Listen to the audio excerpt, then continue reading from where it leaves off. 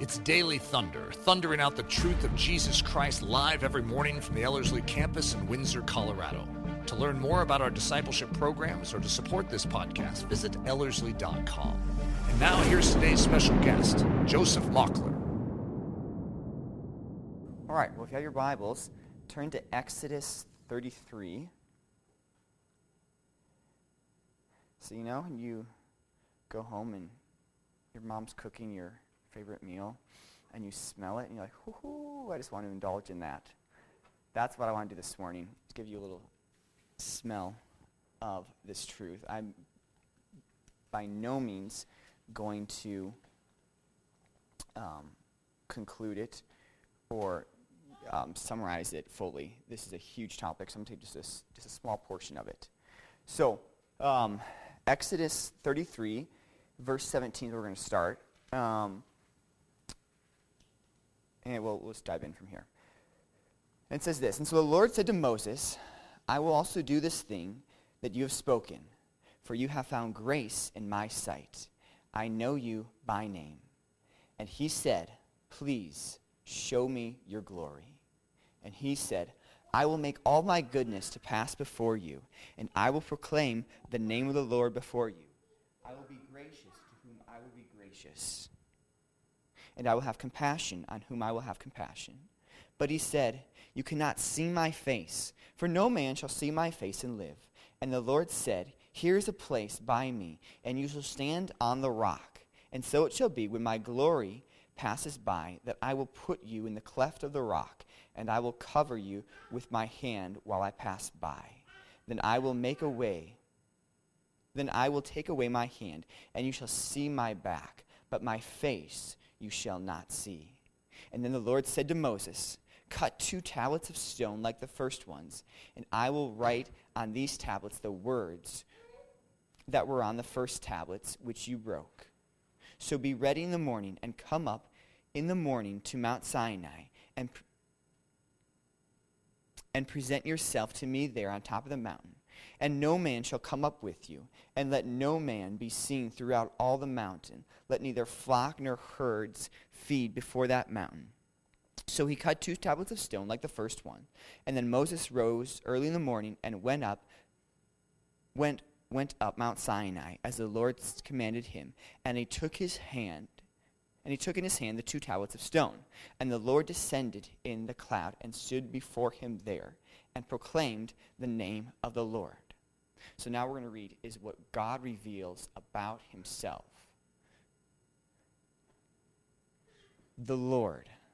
So this is verse 6. "And God passed before him and proclaimed, the Lord God, merciful and gracious, long-suffering, and abundant in goodness and truth, keeping mercy for thousands, forgiving iniquity and transgressions and sins, by no means clearing the guilty, visiting the iniquity of the fathers upon the children, and the children's children to the third and fourth generation." So we'll stop there. And what I want to look at is where he says, the Lord God, merciful and gracious, long-suffering, and abundant in goodness and truth. So it's interesting, of all the things that God could use to describe himself, he takes this. And it's not just David talking about who God is or Moses, but it's God himself saying, this is who I am. So we should take extra, it's God revealing who he is.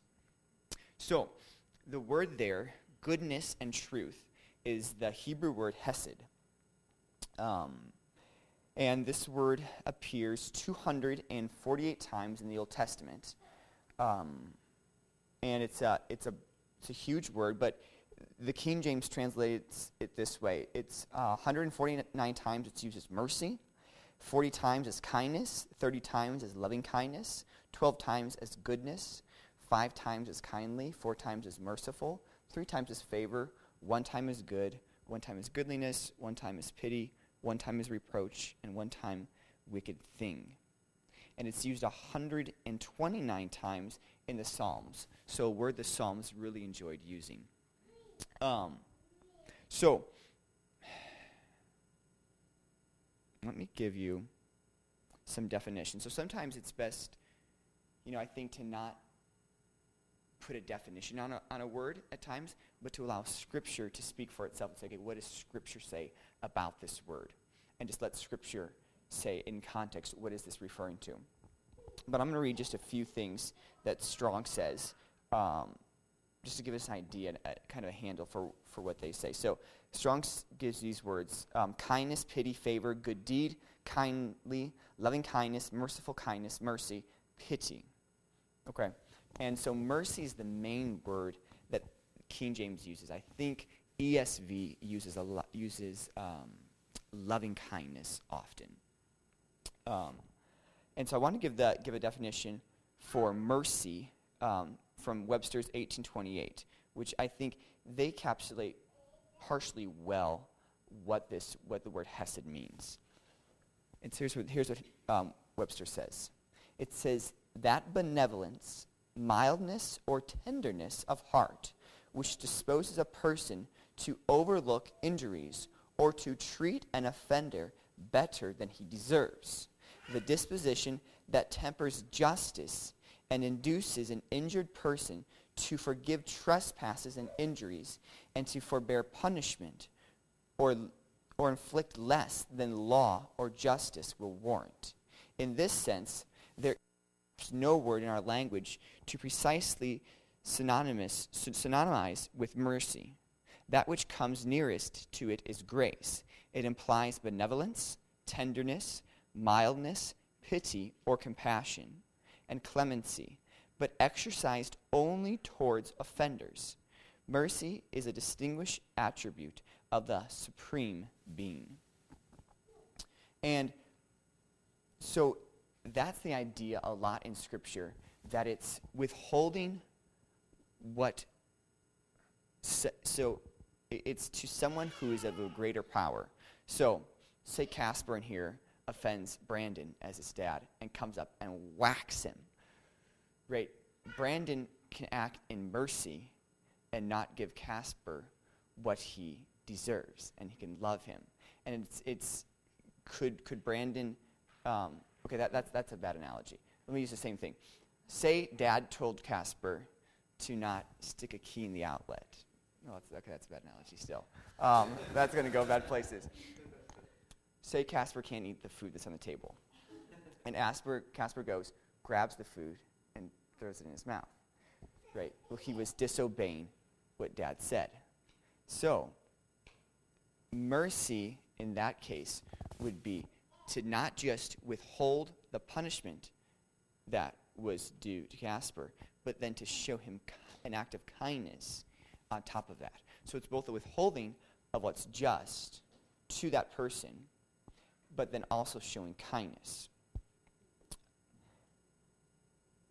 And so what I want to do is I want to go through the book of Jonah, the story of Jonah. And I think the story, so if you want to turn there in your Bible, I think Jonah, the book of Jonah summarizes well, or gives us a good picture of the word Hesed. So, we're just going to start in chapter 1, and we're actually going to read through the whole book. It's pretty short. And I'm just going to make some comments as we go along. This will be fun. It's funny when you have a understanding. Jonah's one of those books, it's the child stories book that we all grew up with. And you have an understanding of, this perception of it being like this. And then when you study it, it's like, that's really not what it actually is. So let's go through it. So Jonah, chapter 1. So now the word of the Lord came to Jonah, the son of Amittai, saying, Arise, go to Nineveh, the great city, and cry out against it, for their wickedness has come up before me. But Jonah arose to flee to Tarshish from the presence of the Lord. He went down to Joppa and found a ship going to Tarshish. So he paid the fare and went down into it to go with them to Tarshish from the presence of the Lord. But the Lord sent out a great wind on the sea, and there was a mighty tempest on the sea, so that the ship was about to be broken up. Then the mariners were afraid, and every man cried out to his God, and threw the cargo from that ship into the sea to lighten the load. But Jonah had gone down into the lowest parts of the ship and lay down and was fast asleep. So the captain came to him and said to him, "What do you mean, sleeper? Arise, call on your God. Perhaps your God will consider us, so that we may not perish." And they said to one another, "Come, let us cast lots, that we may know for whose cause this trouble has come upon us." So they cast lots, and the lot fell on Jonah. And they said to him, "Please tell us, for whose cause has this trouble come upon us? What is your occupation, and where do you come from? What is your country, and what people are you?" And he said to them, "I am a Hebrew. I fear the Lord, the God of heaven, who made the sea and the dry land." Then the men were exceedingly afraid and said to him, "Why have you done this thing?" For the men knew that he fled from the presence of the Lord, because he had already told them. Then they said to him, "What shall we do so that the sea may be calm for us?" For the sea was growing more tempestuous. Then he said to them, "Pick me up and throw me into the sea, then the sea will become calm for you. For I know that this great tempest is because of me." Nevertheless, the men rowed hard to return to land, but they could not, for the sea continued to grow more tempestuous against them. Therefore they cried out to the Lord and said, "We pray, O Lord, please do not let us perish for this man's life, and do not charge us with innocent blood. For you, O Lord, have done as it pleased you." So they picked up Jonah and threw him into the sea, and the sea ceased from its raging. And the men feared the Lord exceedingly, and offered sacrifice to the Lord, and took vows. Now the Lord had prepared a great fish to swallow Jonah, and Jonah was in the belly of the fish 3 days and 3 nights. Then Jonah prayed to the Lord his God from the fish's belly, and he said, okay, so before we go on, I think here in this story, I think that Jonah was actually dead when he prayed, when he was in the belly of the fish. And I'll explain why as we look at this, okay? Because when I grew up, I thought of, like, I had this picture book, and I remember it. It was Jonah, like, sitting there in the fish's stomach with fish all around him swimming. But I don't think that's right. And, okay, but I'm going to explain it as we go through his prayer. Okay, so he starts out and he says in verse 2, "I cried out to the Lord because of my affliction, and he answered me. Out of the belly of Sheol I cried." So we're Sheol. Sheol is the world of the departed. It's hell, okay? But it also says in verse 1 that then Jonah prayed to the Lord his God from the fish's belly, okay? But he also says, I'm in Sheol, right? So I think what it is, it's James says that death is when the body and the spirit are separated. When they're joined together, that's life. When they're separated, that's death. So I think his body was in the fish. Obviously, his body was. But his spirit had left him, and he was in hell. And we'll keep on going. I'll explain why. There's more. So he said, "Out of the belly of Sheol I cried, and you heard my voice. For you cast me into the deep, into the hearts of the sea, and the flood surrounded me. All your billows and your waves passed over me. Then I said, I have been cast out of your sight. Yet I will look again toward your holy temple. The waters surrounded me, even to my soul. The deep closed around me. Weeds were wrapped around my head. I went down to the foundations of the mountains." So reeds wrapped around my head, and I went down to the foundations of the mountain, which is the bottom of the ocean. Weeds wrapping around his head in the bottom of the ocean. When you go down the bottom of the ocean, you're drowning. Okay. The earth with its bars closed behind me forever. That sounds like death. Yet you have brought me up from my life, from the pit, O Lord my God. When my soul fainted within me, I remembered the Lord, and my prayer went up to you into your holy temple. Those who regard worthless idols forsake their own mercy, but I will sacrifice to you with a voice of thanksgiving. I will pay what I have vowed. Salvation is of the Lord. Okay. So, to also show, I think, this, in Matthew 12, actually, I'm going to read something from Matthew, but what's really neat, I found a story of a guy off the coast in, when was it? 1891. There were fishermen, they were out whale fishing off the coast of South Africa. And they yelled, they saw a whale out there, and so they sent out their longboats to go get him. And so the harpooners went out, and a couple of the guys threw in and got the whale. But the whale, tried to fight, went down, came back up, and he was fluttering around, and he hit one of the boats, or one of the longboats they had. And the men, one of the men drowned, and the other guy was lost, and so they presumed he drowned too, but they never found him. And so, anyways, after hours, the whale died, and so they pulled the whale into the boat, and they were dissecting it, and then they finished up that night. Well, they didn't finish it, but then the next day they were doing more on it, and they were cutting it open, and they saw the stomach, and they saw spontaneous life from the stomach. It's that's odd. So they went in and they cut open the stomach, and they found the guy named James Bartlett. You can find the story on Google, that he was inside the stomach of the whale, and he was still alive, barely. And this is what he said. This is crazy. He said, after he recovered his senses, Bartley told how he remembered being thrown from the boat into the water, where he was engulfed by darkness and felt himself slipping along a smooth passage that seemed to move and carry him forward. He came to an area with more room in it and was able to reach around. Upon feeling and yielding slimy substances to the walls, he realized he had been swallowed. Ugh. There was plenty of air, but it was terribly hot in the stomach, and this drained his energy. That and the horror of his eventual fate caused him to lose his mind and to pass out, I would imagine. The next thing that he was reasonably sure of was waking in the captain's cabin.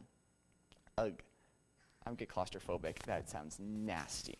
But here's the thing. He lived, okay? And they said he was in there, it was a while he was in there for, but he lived with no problems, except for the fact that where his clothes hadn't been covered, his skin, the acid from the stomach had burned in his skin. He had all these marks on him from the acidity of the stomach of the whale.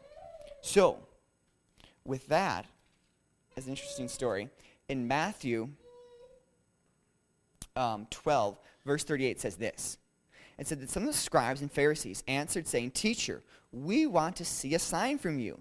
But he answered and said to them, An evil and adulterous generation seeks after a sign, and no sign will be given to it except the sign of the prophet Jonah. For as Jonah was 3 days and 3 nights in the belly of the great fish, so will the Son of Man be 3 days and 3 nights in the heart of the earth. The men of Nineveh will rise up in the judgment with this generation and condemn it, because they repented at the preaching of Jonah. And indeed, a greater than Jonah is here. So Jesus said that as Jonah was in the belly of the fish 3 days and 3 nights, so will the Son of Man be in there. And that's another reason why I think why Jonah was dead, because Jesus was dead. And Peter says that, yes, he was dead, but he went and preached. Even though he was dead in the tomb, yet he went and preached. And it says, this will be a sign, the sign of Jonah. Well, what was the sign of Jonah? Well, resurrection, for one. And two, walking around the city. When we read later on, when Jonah goes back into the city, into Nineveh, he goes around and he has all these scars. Well, they're not scars yet. They're just open wounds from the fish's stomach. And the same way, when Jesus was going around, after he'd risen, he had the marks of his hands and his feet and his side. Well, how do you get that? How did you get that? Well, I was dead, and I was raised from the dead. Same way in Jonah. How did you get that way? Well, a fish swallowed me, and God resurrected me, and I'm here. So, whether or not you think that's right, it's not a huge deal. You can study it out. But it makes sense in my mind that Jonah was dead. Back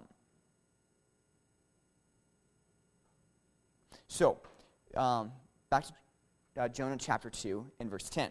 So it says, so the Lord spoke to the fish and vomited Jonah onto dry land. And I would say that's probably where resurrection came then, when he came back onto dry land. Now the word of the Lord came to Jonah time, saying, Arise, go to Nineveh, that great city, and preach to it the message that I will tell you. So Jonah arose and went to Nineveh according to the word of the Lord. Now Nineveh was an exceeding great city, a 3 days' journey in extent. So I looked that up, what that would be for us. So a 3 days' journey. So if you walked from DIA, Denver International Airport, and walked to downtown Fort Collins, Google said it'll take you, it's like 72 miles. It'll take you like 23 hours and change. So if you walked 8 hours a day, you would roughly get there from DIA to down to Fort Collins. That's a long ways, right? Okay, so that's the size of the city. 3 days journey. So verse 4, and Jonah began to enter the city on the first day's walk, and then he cried out and said, Yet 40 days, and Nineveh shall be overthrown. So the people of Nineveh believed God, proclaimed a fast, and put on sackcloth, from the greatest to the least of them. Then word came to the king of Nineveh, and he arose from his throne and laid aside his robe, covered himself with sackcloth, and sat in ashes, and he caused it to be proclaimed and published throughout Nineveh by the decree of the king and his nobles, saying, Let neither man nor beast nor flock taste anything. Do not let them eat or drink water, but let man and beast be covered with sackcloth, and cry mightily to God. Yes, let everyone turn from his evil way and from the violence that is in his hands. Who can tell if God will turn and relent and turn away from his fierce anger, so that we may not perish?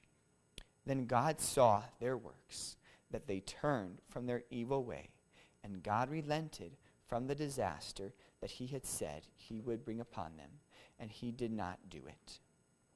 But it displeased Jonah exceedingly, and he became angry, so that he prayed to the Lord and said, Ah, Lord, was this not what I said when I was still in my country? Therefore I fled previously to Tarshish, for I know that you are a gracious and merciful God. By the way, if you listen to these words, it's very similar to what we started out with in Exodus. For I know that you are a gracious and merciful God, slow to anger and abundant in loving kindness, one who relents from doing harm. Therefore now, O Lord, please take my life from me, for it is better for me to die than to live. Then the Lord said, Is it right for you to be angry? So Jonah went out of the city and sat on the east side of the city. There he made himself a shelter and sat under it in the shade, till he might see what would become of the city. And the Lord God prepared a plant and made it to come up over Jonah, that it might be shade for his head, to deliver him from his misery. So Jonah was very grateful for the plant. But as the morning dawned the next day, God prepared a worm, and so it damaged the plant that is withered. And it happened when the sun rose that God prepared a vehement east wind, and the sun beat on Jonah's head so that he grew faint. Then he wished death for himself and said, It is better for me to die than to live. Then God said to Jonah, Is it right for you to be angry about the plant? He said, It is right for me to be angry, even to death. But the Lord said, You have had pity on that plant, which you have not labored, nor made it grow, which came up in a night and perished in a night. And should I not pity Nineveh, that great city, in which are more than 120,000 persons, which cannot discern between their right hand and their left hand, and much livestock? It's a really interesting finish to a book. And if you're like me, I scratch my head, like, why was Jonah so angry? But I think if we answer that question, it helps us understand the story even better. And so let me just give you a little background of what Nineveh, who the Ninevites, well, they were Assyrians, but the people of Nineveh. So Nineveh was, at that time, was the capital of the country of Assyria. And Assyria was one of the main world powers at that time. And Nineveh, actually, interesting, is right near current-day Mosul, Iraq. But the Ninevites, though, who they were, though, or the Assyrians, they were brutal. And they ruled by fear. They were terrible people. Like, one of the things they would do to their enemies when they captured them, they would take a wooden stick, plant it in the ground, and impale people on top of it and let them die. And so they were brutal, and they ruled by fear. And so when they went in, no one wanted to be captured by them. So a good modern-day equivalent would be, think of ISIS, modern day. Similar place and similar fear, if ISIS was a world power. And so that's what they were. And it's interesting, if you look at a map, you have I forgot who the other main world power is, but Assyria is, well, if you guys are looking at it, Assyria would be like up here. And then the other world power was down by Egypt. I don't know who it was at that time. They were down here. And then in between those was the Fertile Crescent, where you had to cross to go fight each other. And in between that was Israel. So they were right in the middle of all this war between the two of them. And so with that, that makes sense why Jonah would flee. If he says, okay, this is a world power, they are terrible, they deserve destruction. And it's interesting, he didn't preach, he didn't say, hey, repent. He didn't. He didn't say that God will offer you away. But Jonah knew the character of God. And so all of Jonah's message, it was so simple. He said, in verse 3, he said, yet 40 days and Nineveh shall be overthrown. That's it that we have. And Nineveh repented because of that. And so you understand why Jonah didn't want to go there, because he's like, they don't deserve. Like, who of us would want to go to ISIS and tell them to repent, right? I'd be like, I'll get my head chopped off if I do that, right? That God's going to destroy you in 40 days. The chances of them killing you would be pretty good. So out of one is fear for what they would do to you, and two, wanting to have them receive the just wrath that they deserve. And that's what Jonah says. Jonah says, I knew. Where's this? In chapter 4, verse 2. He said, that's why I fled to Tarshish, for I knew that you were a gracious and merciful God, slow to anger and abundant in loving kindness, or Hesed, one who relents from doing harm. And I think that shows so beautifully what God is like in his mercy. That God will show justice, but he is so merciful, and so much more merciful than what we as people would be. That we would be like Jonah and say, hey, they deserve justice. But if you look at this word throughout Scripture, that God chooses rather to show mercy and favor towards people, kindness towards people, time and time and time and time again.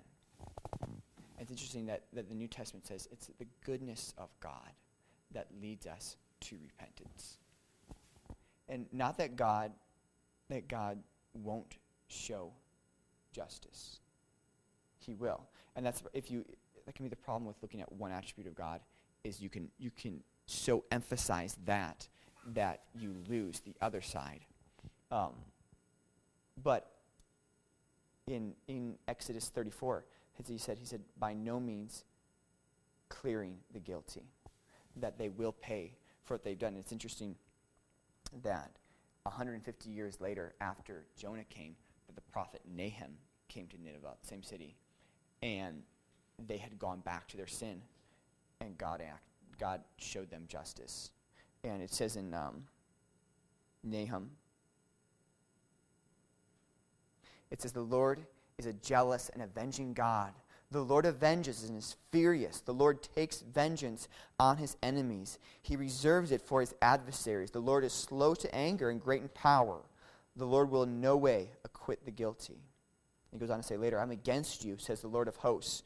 I will burn your chariots in smoke, and the sword will devour your lions. I will cut off your prey from the earth, and the voice of your messengers will be heard no more." In the last verse he says, "There is no healing for your injury. Your sin has gone too far. There's no healing for it. Your wound is grievous.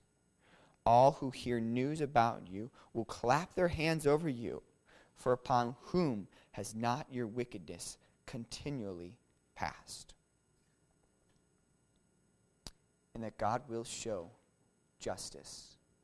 But it was 150 years later, and he had let Nineveh go all that way. And that God is so, so merciful towards his creation. And I think, how often are we that way? And, it's interesting. You come into the New Testament, and it says in John 1, that Jesus was full of grace and truth. And the Septuagint, the Greek translation of the New Testament, the word Hesed they use there for the word grace, that he was full of Hesed and truth.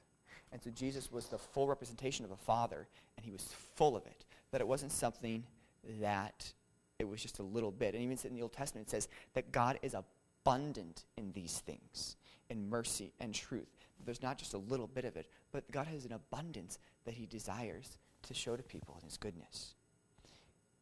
And so I thought, how much am I like that?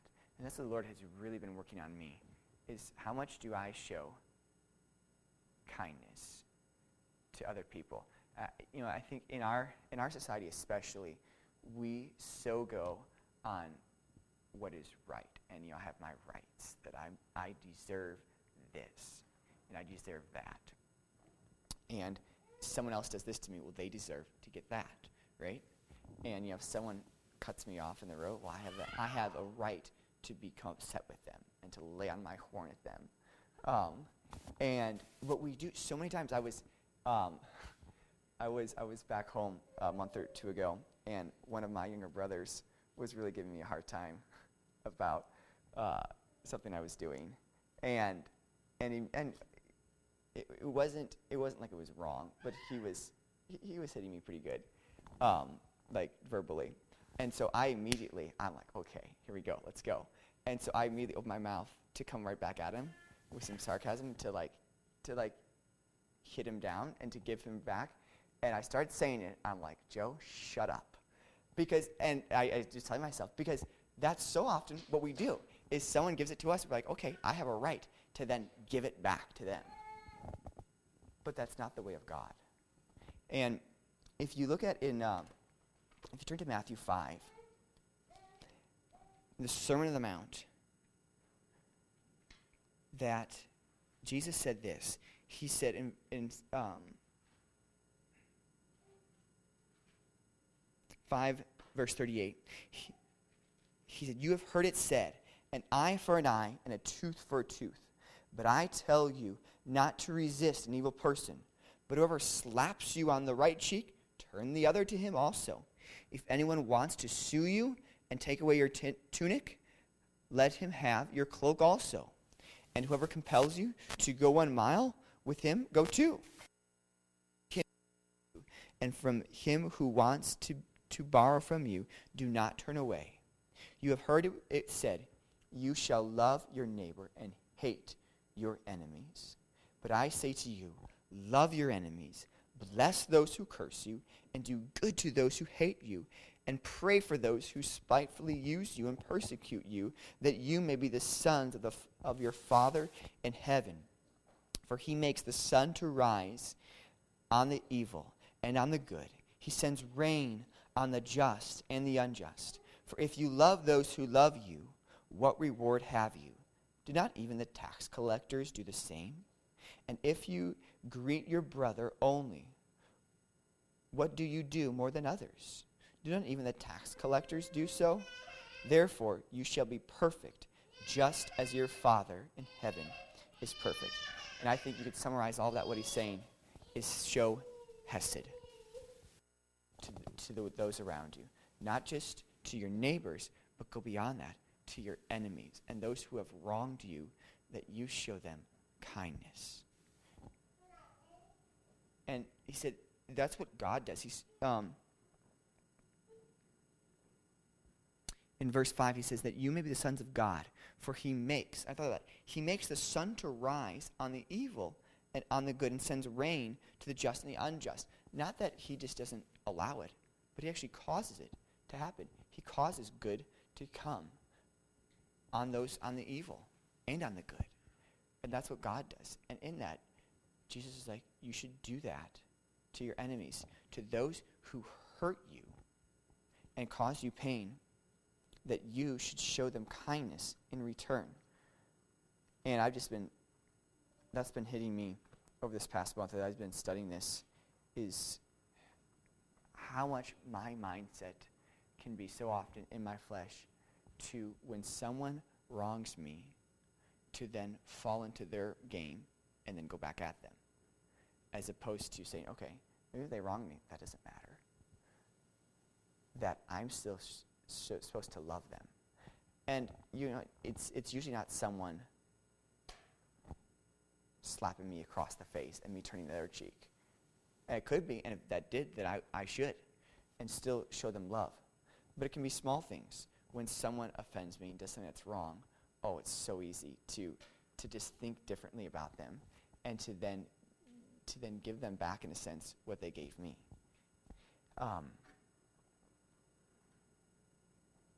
And we see that, in the life of Jesus, how Jesus, over and over, didn't give people what they deserved, but that he showed them Hesed over and over and over. You think of the women caught in adultery.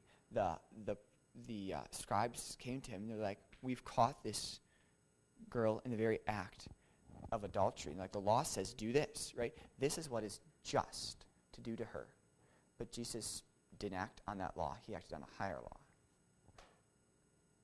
And, you could look at Peter and what he did, and just all the disciples denying the Lord, and yet he still chose to love them. And so Romans 12. Well, let me have a thought real quick. So, in God showing Hesed and kindness, he can't allow. It's not that he overlooks sin and lets it go. A just God can't do that. There must be the payment for the price of that sin. So it's not that God just overlooks and says, I'll forget it. But that there still had to be a payment for that sin. And that's why the cross had to be there. There's an old hymn that says, it's where heaven's love and heaven's justice meet. And it did in the cross. That Jesus took that wrath that should have been given to us because of what we had done, and to the sin of the world, and took it on himself so that we could all be shown the Hesed of God and not suffer the penalty of the sin.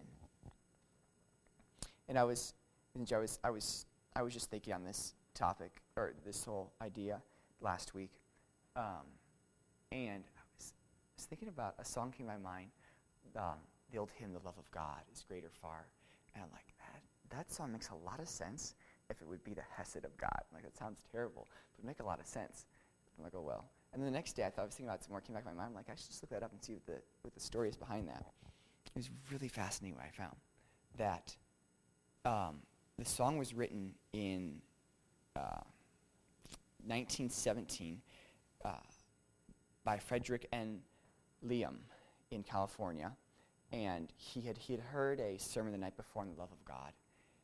And he went home, and he was just basking in that. He was so relishing in that. And he woke up, he was still super excited about this. So he went to work that day, and while he was at work, these lyrics were coming to his mind. So he got home and wrote down 2 verses that came to him right away. And in those days, though, you really had to have a third verse, otherwise it wasn't a complete song. And he couldn't come up with a third verse. And nothing came to his mind. He couldn't come up with anything. But then, while he was sitting there thinking, a poem came to his mind that he'd read before. And he went and he looked it up, and it fit perfectly with the melody that he had written. And he didn't know this, but he found out later, or somebody found out later, that the poem was actually written in 1050, in the year 1050, so almost 1,000 years ago, by a German Jewish rabbi named Ben Isaac Norum. And he wrote the last verse, which says this: "Could we with ink the ocean fill, and were the skies of parchment made, were every stalk on earth a quill, and every man a scribe by trade, to write the love of God above would drain the ocean dry, nor could the scroll contain the whole, though stretched from sky to sky. And to a Jew, what's love?" I would argue that that Ben Isaac was referring to Hesed. That he's like, if you would write of the Hesed of God, that you would drain the oceans dry, and the sky couldn't contain the space to write of the Hesed of God. Which I think is a really neat picture. Whether that's what it is or not, what he was referring to, there's another Hebrew word he could have used, but I'd like to think that it was that. But anyways, so coming back to how this applies just to us, that Romans 12, at the end of verse 12, or chapter 12, sorry, let's see. In verse 14, Paul says this: "Bless those who persecute you. Bless and do not curse. Rejoice with those who rejoice, and weep with those who weep. Be of the same mind toward one another. Do not set your mind on high things, but associate with the humble. Do not be wise in your own opinion. Repay no one for evil. Have regard for good things in the sight of all men. If it possible, as much as depends on you, live peaceably with all men. Beloved, do not avenge yourselves, but rather give place to wrath. For it is written, 'Vengeance is mine, I will repay it,' says the Lord. Therefore, if your enemy is hungry, feed him. If he is thirsty, give him a drink. For in doing so, you will heap coals of fire on his head. Do not be overcome by evil, but overcome evil with good." And Proverbs says, what's desired in a man is kindness, or is hesed. And that's what's desired of us. And as Paul says, don't repay evil for evil, but repay evil for good. And in doing so, you'll heap coals of fire. He's quoting from Proverbs, that you'll heap coals of fire on their head, which is like you will be awakening their conscience as you show them kindness when they show you evil, that it's awakening, pricking their conscience. And I was thinking back of how that's been shown to me so much. I was thinking especially when I was young I have, so there's 11 kids in my family, right? And I have 5 older brothers, 3 sisters, and then 2 younger brothers. And so the gap between my oldest brother is 7 years, or my next oldest brother. And when I was young, I was always trying to be with the older boys. And especially on that brother, Jed. And I was such a brat. And I was so annoying. Just over and over and over. I couldn't shut up. And I was just so annoying. I gave him so much grief.